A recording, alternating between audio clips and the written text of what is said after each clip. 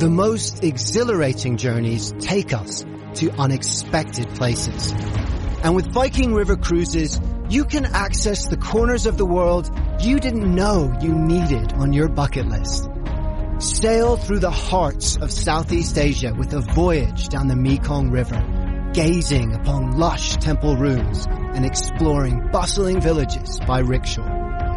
Venture through America's heartland on the Mississippi River, where you'll immerse yourself in bold flavors, brass, and the Delta blues. Or journey through time on the Nile River, wandering through ancient temples and witnessing wonders of the world.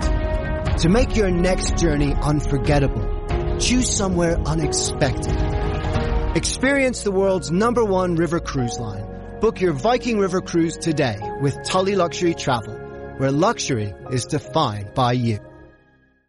Whether it's Baker's Simple Truth Turkey or mac and cheese with Murray's English Cheddar or pie made with fresh Cosmic Crisp apples, there are many dishes we look forward to sharing during the holidays. And Baker's has all the fresh ingredients you need to turn today's holidays into tomorrow's memories. Baker's, fresh for everyone. Get more ways to save at the Buy 5 or More Save $1 each sale. Just buy 5 or more participating items and save $1 each with card. Baker's, fresh for everyone.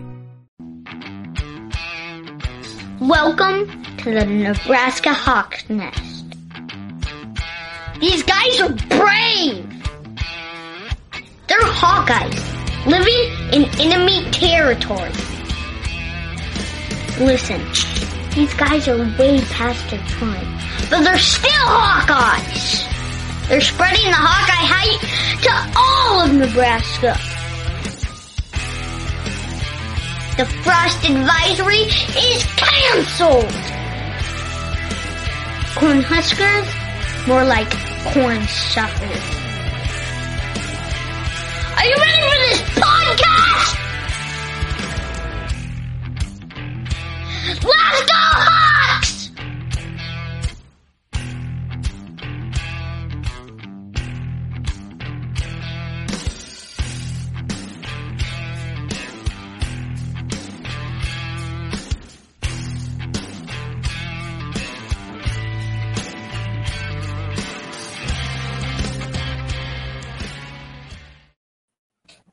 All right, welcome back to the Nebraska Hawk's Nest. Make sure to give us a like and subscribe so we can make the #1 podcast in all of Nebraska, an Iowa Hawkeye podcast.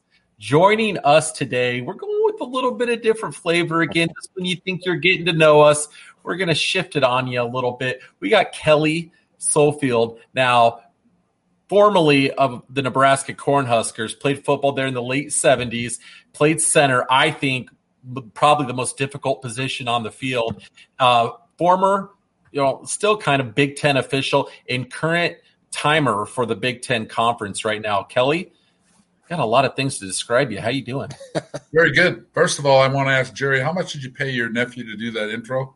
That was not my nephew. As we say, that kid is too cool to be associated with either one of us. So, but anyway, in the spirit of transparency too, our audience may be wondering, why would we have an ex-Husker on our show?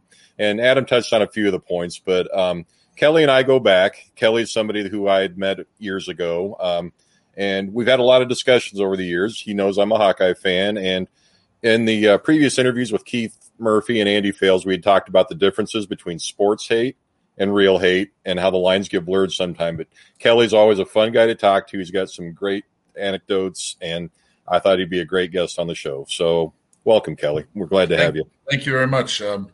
Always good to be in enemy territory, even though I'm in Storm Lake right now. So, well, we've got a few Hawkeye connections too we can talk to you about. So, we'll get to those. So this is not a Husker only, and you may take a few jabs along the way, and you probably give as good as you get. So, anyway, take us back, Kelly. You were part of the storied walk-on program at Nebraska back in the late 70s, and you were a walk-on yourself. Take us back to your background, where you came from. Did you dream of playing for the Huskers as a kid? And then, what got you to Lincoln? What other opportunities did you have? Originally, I came from a farm outside of Columbus, Nebraska. And I grew up listening to games on the radio with my mom. a very stoic lady who would rake up a pile of leaves and Nebraska would score, and then she'd start throwing them in the air, and I would go, what's wrong with this crazy lady? So kind of had my interest then, but that was right at the time when Devaney got there, when I kind of started listening and developed the program into a winner, obviously, and then to a national champion, which was pretty crazy. But that whole ride was really interesting. And, everybody grows up, wants to be a fireman, a policeman, whatever, but I did really want to grow up playing football at Nebraska. Thank goodness that there wasn't the internet back in the day, because if Iowa had offered a scholarship based on what they saw, I probably had taken the scholarship to Iowa. But it all worked out. But everybody thinks outside of Nebraska that all the farmers pool their money and they send a walk-on with a scholarship to Nebraska, which is not really the case, because after my freshman year, I so impressed them that they gave me back my locker on the freshman side. And when I really didn't put it all together and I went to the equipment manager, said, hey, Walt, what does this mean? Walt Johnson was our equipment manager. And I actually told this story at my Hall of Fame induction with Coach Osborne sitting in the background. He was kind of like this, and before it was over with, he was like that. But what Walt told me was kind of inspiring. He said, get an effing clue and quit. So so impressive. So they talk about positive reinforcement. I got a lot of negative reinforcement back in those days. But when somebody says, "Hey, there's the mountain, climb it," I'm climbing it the next day. Got a little bit of technical issue here.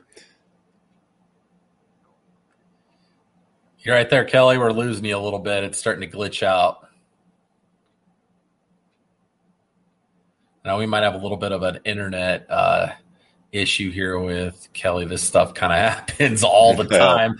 I think like every streaming show I've ever watched, like every other interview, I was watching the Pat McAfee show earlier today, and it's like, the interview starts buffering out, and then all of a sudden, like that, all the guys are like, what?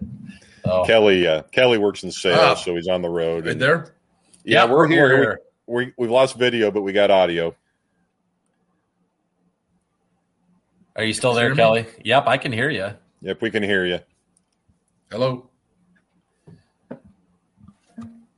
Let me text him here real quick. Yeah. Well, anyway, this is a little break in the action here. So if you're watching the interview and need to take a bathroom break. Okay, I can hear you now. You got me back? Yeah, we can hear you. Your screen's frozen, but we can hear you. If you want to go ahead and reset or jump out and come back in. There we go. Oh, no, there you're back. Go. You're back. All right. He's back. He is back. I hear you. So now, anyway, Jerry. Okay. So anyway, we as you were telling about it, Kelly, you wanted to play the Husker program. You got a lot of negative reinforcement.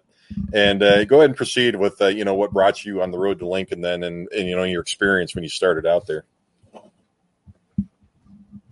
I started out actually playing tackle in Nebraska, and by the time through my redshirt season, I had actually made it to the second team right tackle spot, which would have assured me a scholarship, because if you made first or second team as a walk-on, you got a scholarship. So I went in the last practice of the spring season, my redshirt year, and my name was no longer up there on the depth chart.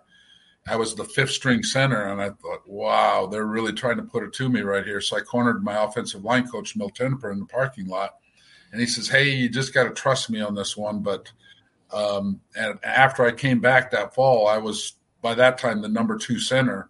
So they knew they were going to have some defections, guys that weren't making it school-wise. So I came in backing up All-American Tom Davis, who got hurt during a couple of games my sophomore year, and I actually got to start a couple of games without a scholarship my sophomore year. So, sure, but it all worked out. And then later on, I had an All-America behind me, a guy you may have never heard of named Dave Remington. So, consequently, when I was seeing double on the field, I would keep one eye closed and keep going, because I knew if I left the field for long, I may never see it again. So, hey, Jerry, I want to give everyone that's watching this right now on YouTube a little bit of a visual of what they were dealing with on that football team with Kelly. Look at that mustache, man. Did you have to carry around a comb for that mustache? I was the first Ron Burgundy, just so you know. Man, like if I was the offensive line coach and you came to me with that mustache, I'd be like, "You're starting next week." Like, that's impressive.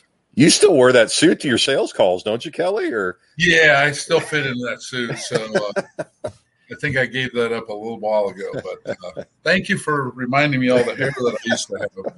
It's we're all there, but you're a Husker, so we got to treat you. You're a little more aerodynamic. You're a little more aerodynamic these days. That's all. That's true. I can sleep with the extra 10 minutes now. I don't have to do the hair. There you go. So, Kelly, real quick, I want to touch on, you mentioned the no internet, and how big of an advantage was that to Nebraska back in the 70s when there was only 3 channels and they were pretty much assured out of, 8-10 weeks of the season, they were pretty much assured of national TV at least 2 to 3, maybe at minimum. I mean, how big of a recruiting edge did that give the Huskers back at that time? Well, back in the day when I was there, they only allowed I think two regular season games and then bowl games. Oklahoma was always one of them. I know that Penn State was the other one my senior year that was on TV. So, for example, the Nebraska-Iowa game, if you weren't there, the only way you would know about it was through the radio. It was not televised on any channel. So, yeah. No ESPN, no internet, no, there's no other things. You had, if it wasn't on one of those channels, 3 channels, you were done. I kind of actually was one of those guys who got lost and fell through the crack because I actually led my team in tackles as a defensive tackle my senior year, but my coach forgot to go to the all-conference meeting. Otherwise, it would have started the road to probably getting a few other Division I offers, maybe not in Nebraska, but other places. And, money was tight then, and I might have taken it. So things could have been a little bit different with probably internet in those days because, nowadays every game's video recorded and passed on to coaches. Sure. So, how are walk-ons treated at Nebraska versus, the scholarship players? I mean, you guys, it was such a storied program. Was there any kind of a chasm between the two? Were you differentiated in any way or, can you elaborate on that at all? Or any hazing stories? I actually played under Coach Osborne, and he was very, very good about treating the walk-ons much like the scholarship players. I recently looked at our freshman football picture, which was really an aid for me to have freshman football then as well because I needed freshman football, a redshirt year, before I knew I was going to be able to have a chance to play. So it gave me a couple years to know I was going to develop. But there were actually 78 players on that picture, and this was after a bunch of guys had already quit. So that truly means that there were 30 scholarship guys and 48 walk-ons at that point. So, think of every team had 48 walk-ons that they could sift through every year, how they'd always find 2 or 3 or 4. In my class, ironically, was I.M. Hip and Jarvis Redwine and a number of other outstanding walk-ons. So luckily, those guys came with me rather than before me because they used to have to start cutting guys. So the same guy that told me to quit was also the same guy that guys would walk and they'd say, "Hey, Walt, all my stuff's gone." And he goes, "And so are you, Blanker." So he was kind of oh boy, here we go. I lost you for a second. He was kind of a carefree guy that liked to give guys a hard time even when they were on their outs on the way out. But walk-on football players always got a shot at Nebraska. Sometimes it didn't work out, but it kind of, to me, was like a 5-year survival contest, and you just mark off a name, another guy, dust, and mark off another name and keep moving up. So that was my opportunity to have a chance to play there. Well, especially back then, like the walk-on program at Nebraska was a real lifeblood of that program. Try to, let's pull us back into that time period during the late 70s. What was it like being a student athlete at the University of Nebraska during, one of the high points of their football program? I knew I needed to obviously get my degree and study hard because football wasn't guaranteed. So my degree was in agricultural economics, which serves Iowa and Nebraska well. And essentially that's what I'm doing right now, finally, after all these years. But football was never guaranteed, especially for a walk-on, but you had to work for it. But you also had to have inner confidence that you could do it, which a lot of my line coach at Nebraska also basically said, hey, don't go to Nebraska. You're going to get lost in the crowd. So, yeah. So it was a great time. Yeah. So let's circle this back around then and getting back to the Iowa angle. You guys used to play Iowa pretty regularly at that time, I think, back when you played. And, how did you view Iowa back then? That was still when they were at the end of their 19 losing seasons in a row, I believe. What kind of an attitude did you guys, the Nebraska being the powerhouse, have when they played Iowa back then? I don't know that we played them regularly, but we did play them my senior year, and I had several basic impressions. Number one, first of all, was how much they look like the Pittsburgh Steelers, which is kind of a intimidating thing. So, back in the day, not everybody was on TV, and you didn't know what everybody looked like, but their home uniforms, boy, they really looked like the Steelers. The other thing, obviously, was the pink locker room, which is still there, and the pink urinals and the pink sinks and everything else, which apparently drove Woody Hayes nuts, and he sent guys in to put butcher paper all over the whole locker room. So, no, it was a hard fought game. I mean, some of the players. I mean, I was looking back at that. Some of the players that played in that game: Pat Dean, Ryan Stratus, Jake Hilgenberg, Reggie Roby, Mark Bortz, obviously Bob Stoops, Andre Tippett. I mean, wow. Denny Mosley. I mean, there were some amazing athletes on those teams, and it was a hard-fought game. And I remember you kind of got in a mindset in Nebraska that, you could ultimately overcome and ultimately wear down the opponent, but that wasn't really the case against Iowa at all. Yeah. We actually interviewed Lon Olenczak recently, and he made the comment about Hayden when he came in and he changed the uniforms and took that, but Hayden would have nothing to do with moral victory. He told anybody, he told the team that he was going to wipe the smile off anybody's face, regardless of if because they were getting standing ovations for their effort because the crowd hadn't, seen a good brand of football for quite a while. So it's funny when you say that and you talk about those things, because we talked about those with Lon recently.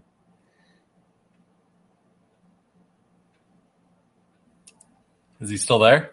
Can you give me that again, Jerry? We cut out for a second. Yeah, I'm here now. So we interviewed Lon Olenczak. Quality in.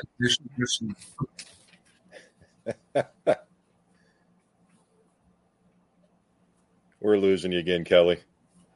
Yeah, Lon was a wide receiver in that game.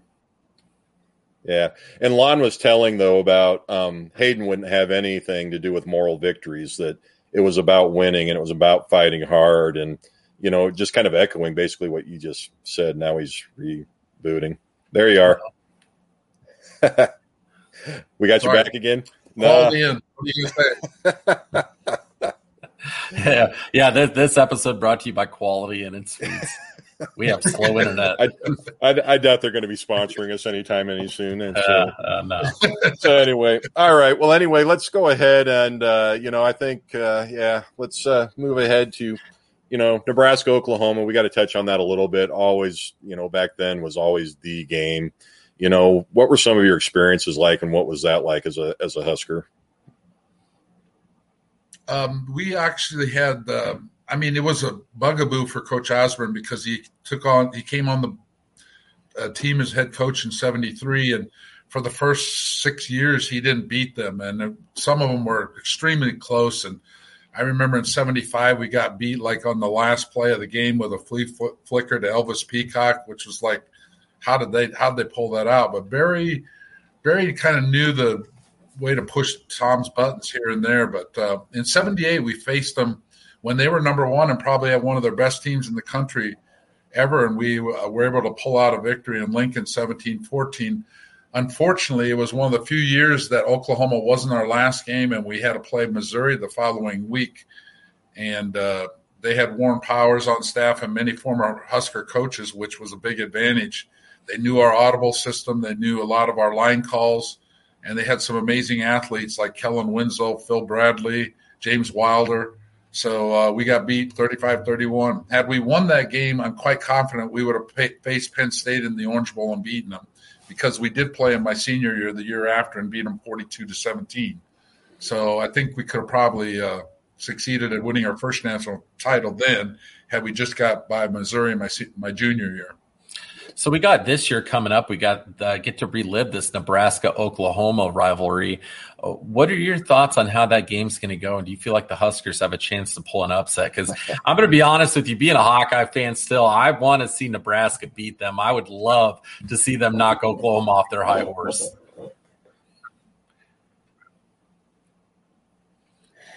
He's thinking about it. I don't know. I mean, I don't know how it's going to play out, but until Nebraska beats somebody like that they should not lose too big, I don't know that Nebraska falls back yet. You know what I mean? So they're going to have to play the game of their lives that they're going to try to beat Oklahoma, especially at Oklahoma. So. Yeah.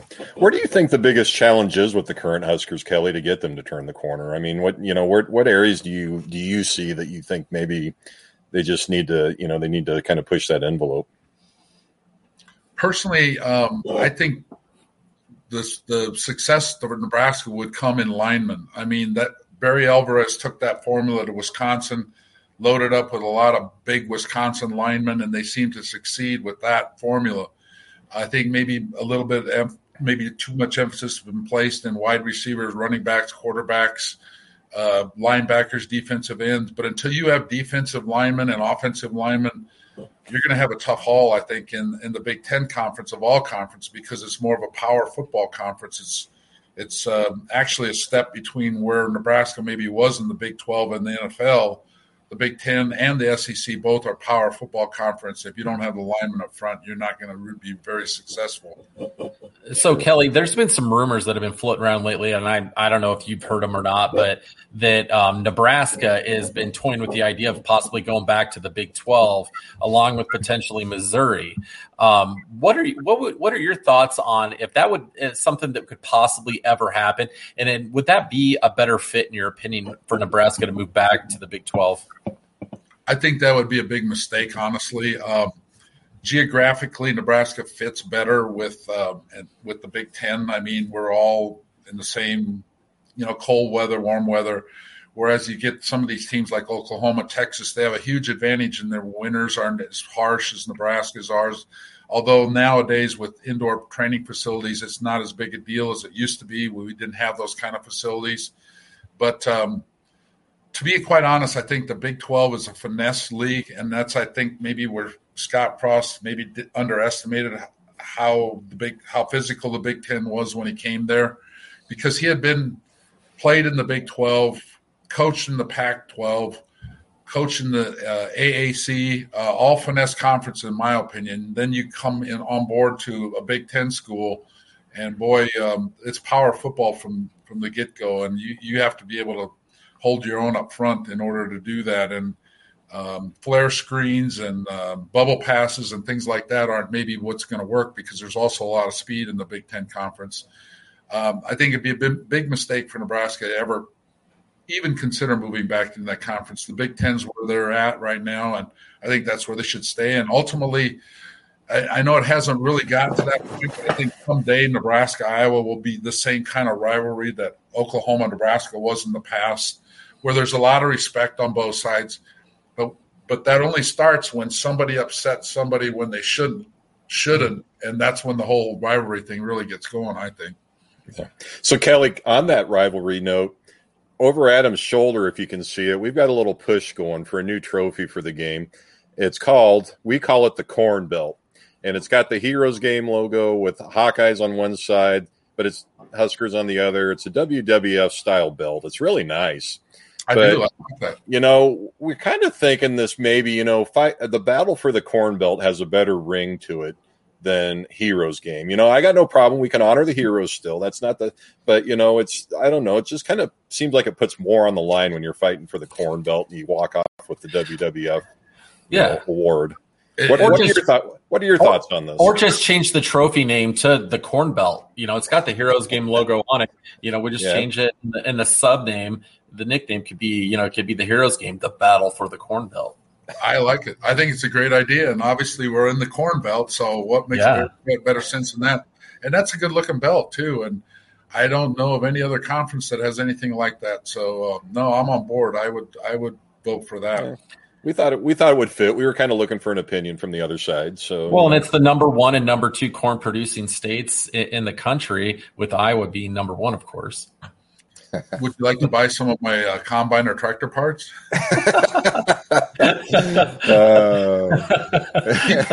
People in Omaha don't get it. I say every farmer owns a Ferrari. It's called a combine. He has to take it out of the mud and the dirt, snow. And rain.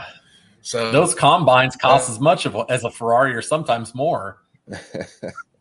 So Kelly, taking this on, then you were on a couple All-American lists as a senior. As you said, you had to stave off Dave Remington, while during your time at Nebraska, showing the depth of talent there. You had a cup of coffee in the NFL, was there anything about the NFL? And I kind of know an answer because I'm trying to lead you. There was a certain, when you were with the Packers and with the Giants, and there was a certain rookie with the Giants, I think, that the audience may be aware of. What were your impressions of both teams? And maybe you can talk a little bit more to that point. Yes. When my second year when I was at the Giants, they did draft Lawrence Taylor. This was before he was LT from North Carolina State, and he had a brief holdout. And I remember the first day he came to camp, he showed up at noon. We'd already had our morning practice, and I was sitting at a luncheon table with Chris Lennon, who was a defensive tackle from Washington University. And I said, Chris, if he sits at this table, there's going to be some major problems. And sure enough, he sits at the table. So then it's almost, if you can imagine a prison setting, everybody starts pounding with their forks, and they're like, Lawrence. He keeps eating, and he says, well, what do they want from me? And they said, they want you to sing your school fight song, but you have to stand up in the chair to do it. So he keeps eating a little bit longer, and I'm looking at Chris going, this is not going the way it should. We're in trouble. So finally, he stands up on his chair, and he says, first of all, I'm happy to be here. B, I don't know my school fight song, and if anybody wants me to sing it, come on over here and we'll have a little chat. So about that time, the food started to fly, and it was like food fight. And, I think I got cottage cheese in my ear yet still from that. So that's awesome. Yeah. So it was always a fun story to hear. But so basically then after you get done with that, your attempt at the pros, you get into officiating. What was your beginnings there? What spurred that? And, how did you progress up the officiating ladder then?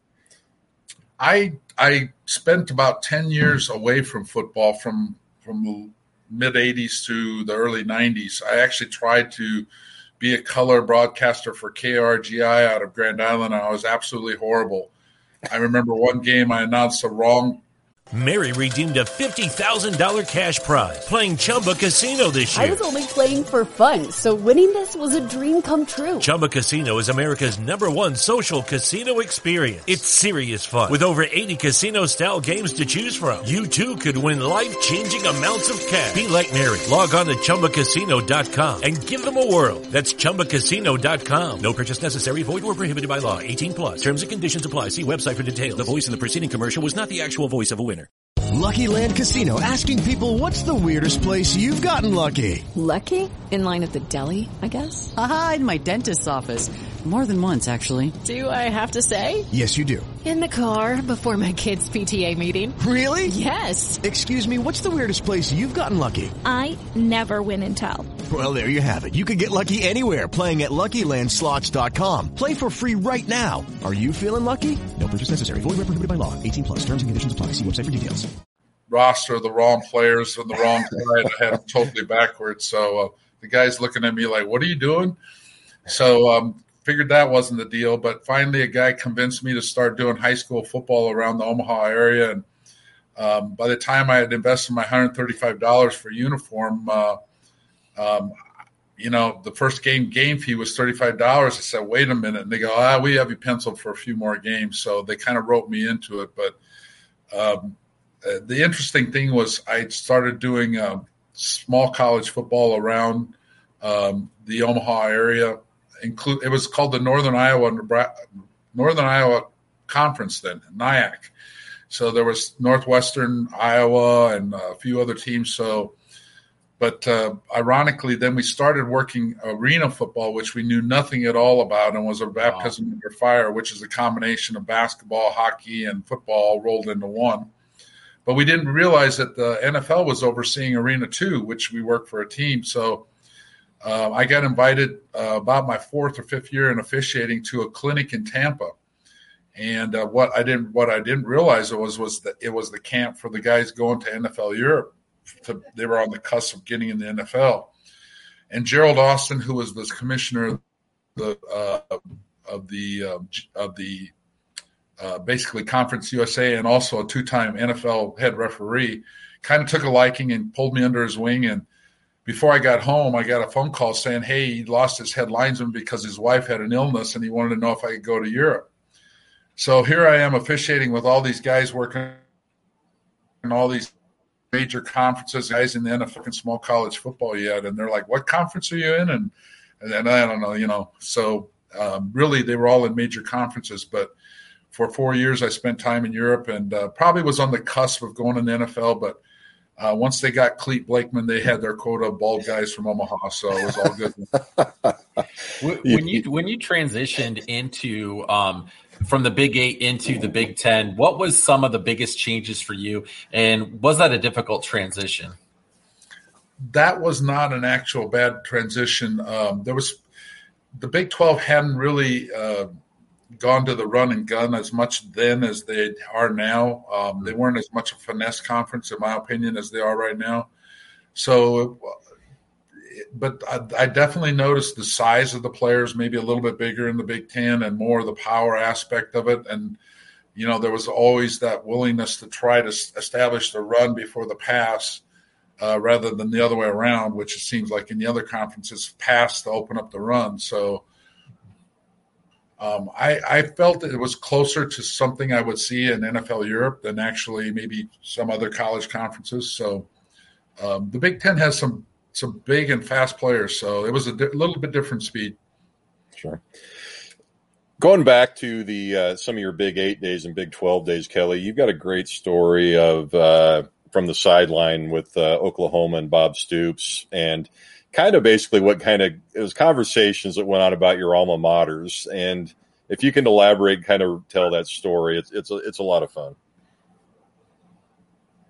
Actually, I'll never forget it because it was kind of a bridge moment to where I went from, rather than just being official to the Oklahoma staff, to being a well-regarded, he's got credibility kind of thing. So it was Baylor was playing Oklahoma, and they had just established a rule: if you run into a coach as a player or as an official in the white, the first time it's just a warning. Second time it's a 5-yard penalty. Then it progressed to 10, 15.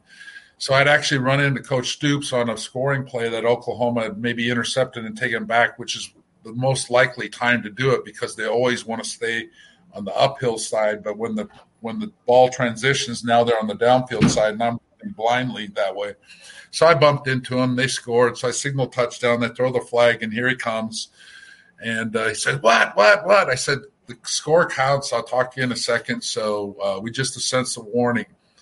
And I said, you see that front row over there? He goes, yeah. Your number was 41 at Iowa, right? He goes, yeah. I said, that's where I was putting you all day long back in 1979. And he goes, what? You played against each other? So he I could see him go over and talking to Cale Gundy, and he was trying to think defensive coordinator at Clemson now, Brent Venables. And kind of told these guys, and a little while later, I feel this guy inching up toward me while I'm trying to watch the play. Well, it's Cale Gundy. He leans over and he goes, so you're an ex-Husker, huh? And I said, yeah. He goes, I could tell that was a wimpy-ass Husker hit when he ran into me too. And he said, you run into Venables, he'll shatter into pieces. So from that moment on, I had credibility with their staff, and we had a great time, and we kind of relived some of the old days. But it's interesting to somebody that come on, quality in. I was going to say, I don't know. I don't want to see the Quality Inn Yelp review when you leave there tonight. Quality Inn, folks. Quality Inn. Oh, there he goes again. So they heard him say that, and they yanked him right out of it. Yeah, they did. The Quality Inn police. Oh, geez, they're watching it corporate right now, and they saw him say that. He even lifted up the cup to take a drink of coffee, and they're like, "Yeah, we don't want to be associated with this." They pulled him. We can kind of hang here for a second. We could just look up a little bit of there we go, a little bit of inspiration.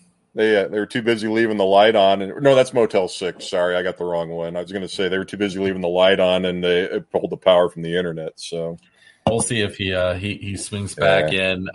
Those are some pretty interesting stories. I'm like, a guy like him. Has he written a book? And if not, why hasn't he? I think he's been too busy, because when you've actually got a job, and then you're officiating, or you've got these administrative responsibilities now with the timing.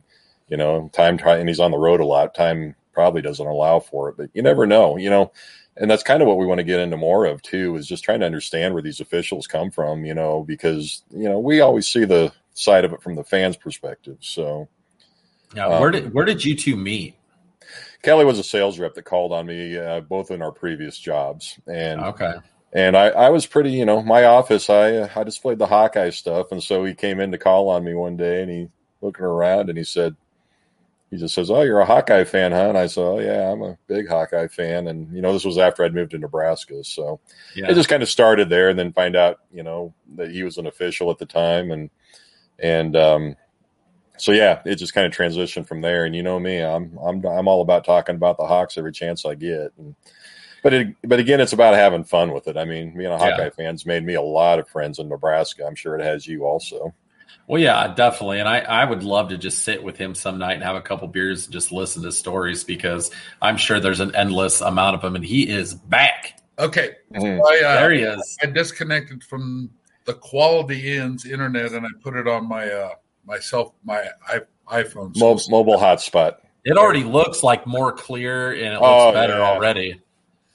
So, again, if you want to, I'll look forward to hearing about that Yelp review after the interview when I talk to you next time. So, hey, Kelly, I really wanted to ask you too, and talk to you about some of the different, because I know we can't probably get into specific coaches, but without naming names, what are some of the characteristics of coaches and coaching staffs that really frustrated you back when you were out on the field and you're trying to officiate a game that would eat at you throughout the game and frustrate you as an official? Because we all know that, as an official, you get frustrated with the coaches a lot of times as much as they get frustrated with you. Well, my skin used to be that thick, and now it's about that thick. But basically, it's a lot about learning people skills and learning how to manage personalities. Different coaches would have different hot spots and things that they were concerned about. But the main thing you want to do is try to communicate with them. The last thing you want to do is shut up and not give them the information they're looking for. Probably the thing that maybe upset me while I was on the field more than anything was a coach who would complain about a call that was made on the other side of the field, which I had nothing to do about. We all have things we're supposed to watch. So I don't even know what that call was that occurred on the other side of the field. But I always had a high regard for the Iowa coaching staff. Was very, very professional, and Coach Ferenz was always very good to me. And it's crazy how many people and different coaches have come from the Iowa staff over the years. It's just amazing. I don't know that I've ever heard anybody say even one negative thing about him, like Coach Ferenc, at all. Usually, no matter what, as a Division I coach, somebody is going to say something bad about you, but we've never heard anything negative whatsoever about Coach Ferenc. I wanted to ask you, Kelly, one more question before I swing it back over here to my cohort, Jerry.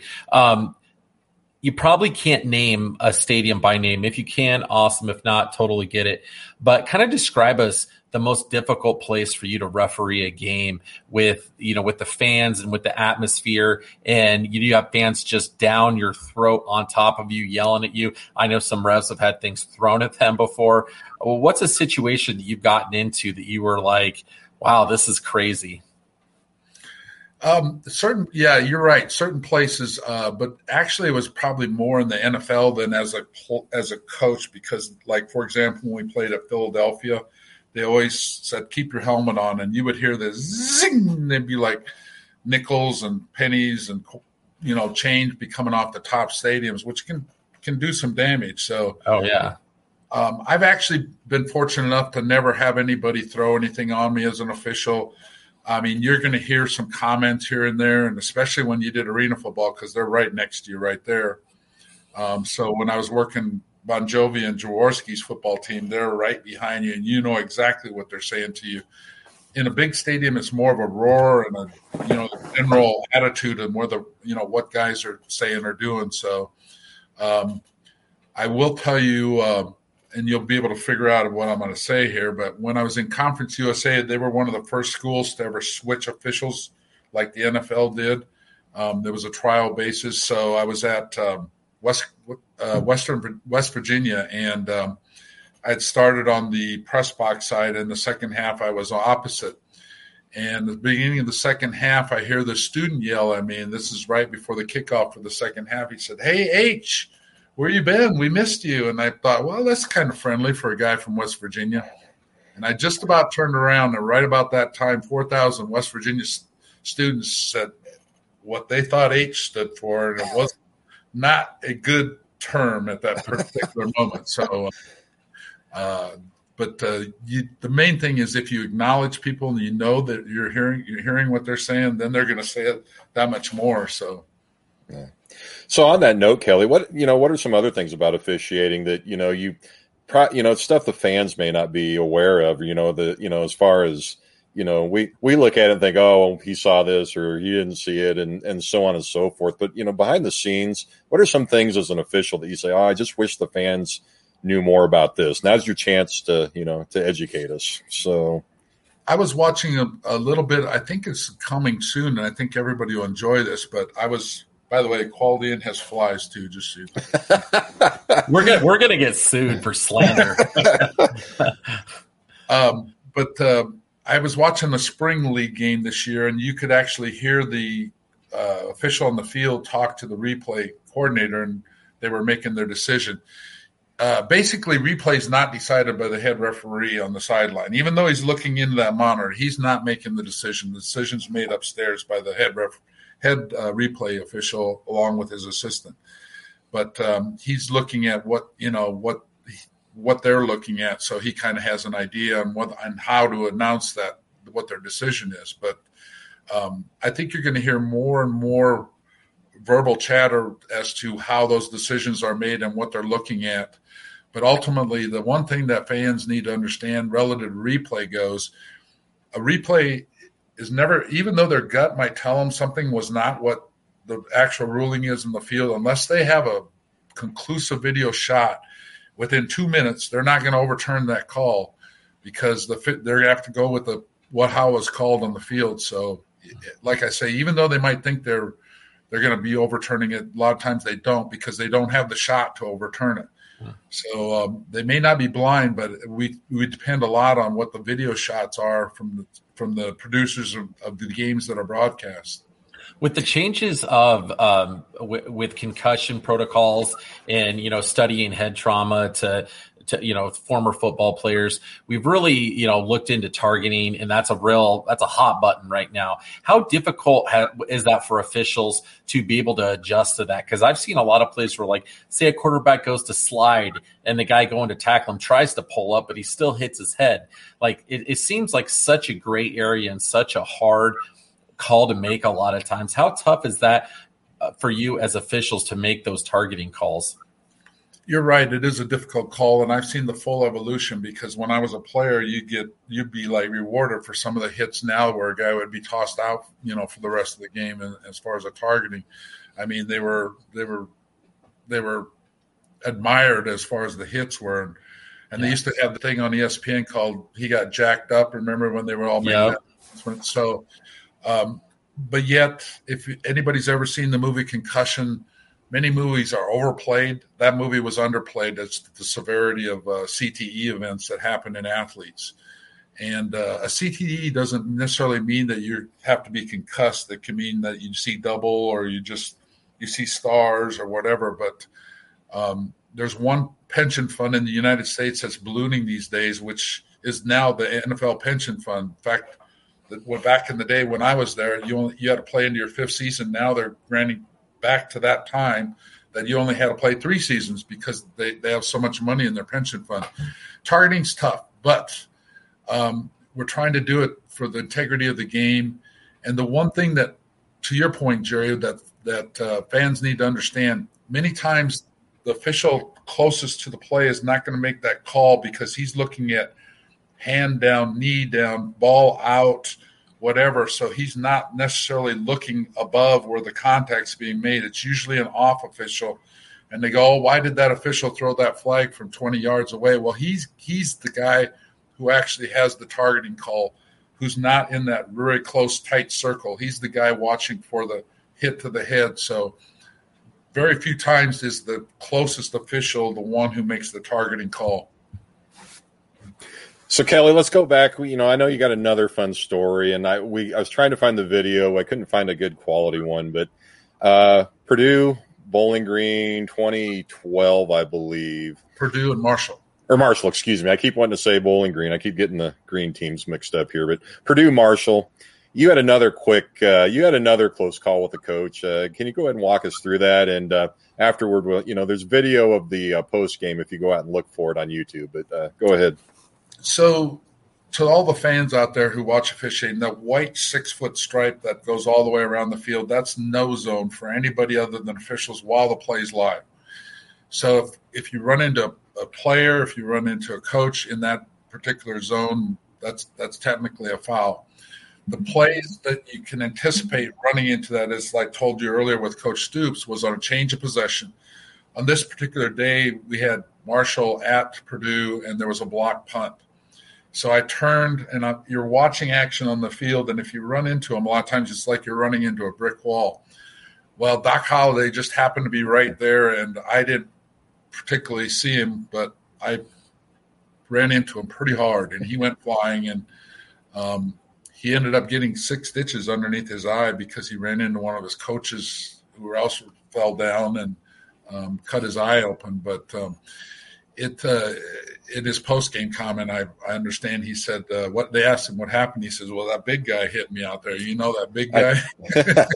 I think it was more along the lines of that big SOB. He was a big SOB, and he ran me over. But, But, I mean, it is, to get back coaches really do their job overall. I mean, always know that there's those assistants that are in charge of keeping everybody back out of that no-go zone. I mean, overall, do they really do much of a good job? It always seems like people are crowding that sideline. But it is, but I mean, you look at the evolution of all that, and back when I played, the officials were off by the numbers. I mean, it's like totally evolved where they backed them away. So it's been a real evolution from when I played to what it is now. And they try to give the officials that much room because it gets dangerous, because if you're running where you're looking, no big deal, but you're generally running with your head to the side watching the action on the field so you don't miss a clip, you don't miss a fumble, you don't miss him not scoring when he crosses the goal line. So you always want to try to keep that zone clear, but get back coaches run a fine line, because if they pull too hard on that coach, they're not going to be the get back coach the next week either. So,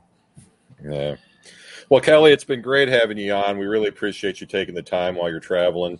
It's always great to hear some of the things that you've got to offer. And, living here in Nebraska, we hear a lot about the storied program, and it's always kind of interesting to, I think, hear some stories from the inside as well. So keep your friends close and your enemies closer. So honestly, I think the Iowa-Nebraska rivalry will get to be a true full-fledged rivalry here down the road. It's kind of got off a little bit of a slow start, but like I say, when Iowa beats Nebraska, when Nebraska should win by 2 touchdowns or vice versa, that's probably when the whole thing will get started. So, and I think that's what we're really kind of starting to see. The Iowa State rivalry has been going on forever, but it is heating up right now, big time. And that's we really hope that the Iowa Nebraska rivalry can get there, because we always joke around that we hate the Cornhuskers and all that.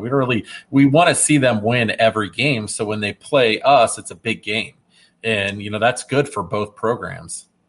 Absolutely. And the teams that used to talk the most were the teams that would get blown out or beat, and they weren't classy. And I've witnessed, and both playing and as an official, seeing teams just go out there and give it their heart and not really talk that much, but play their hearts out.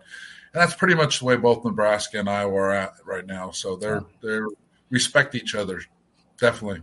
Well, Kelly, I wanted to ask you what Friday after Thanksgiving again too. So yeah, we got that moved back. It looked like it wasn't going to happen like that for a while, but I'll give Bill Moose some credit that he was able to get that done.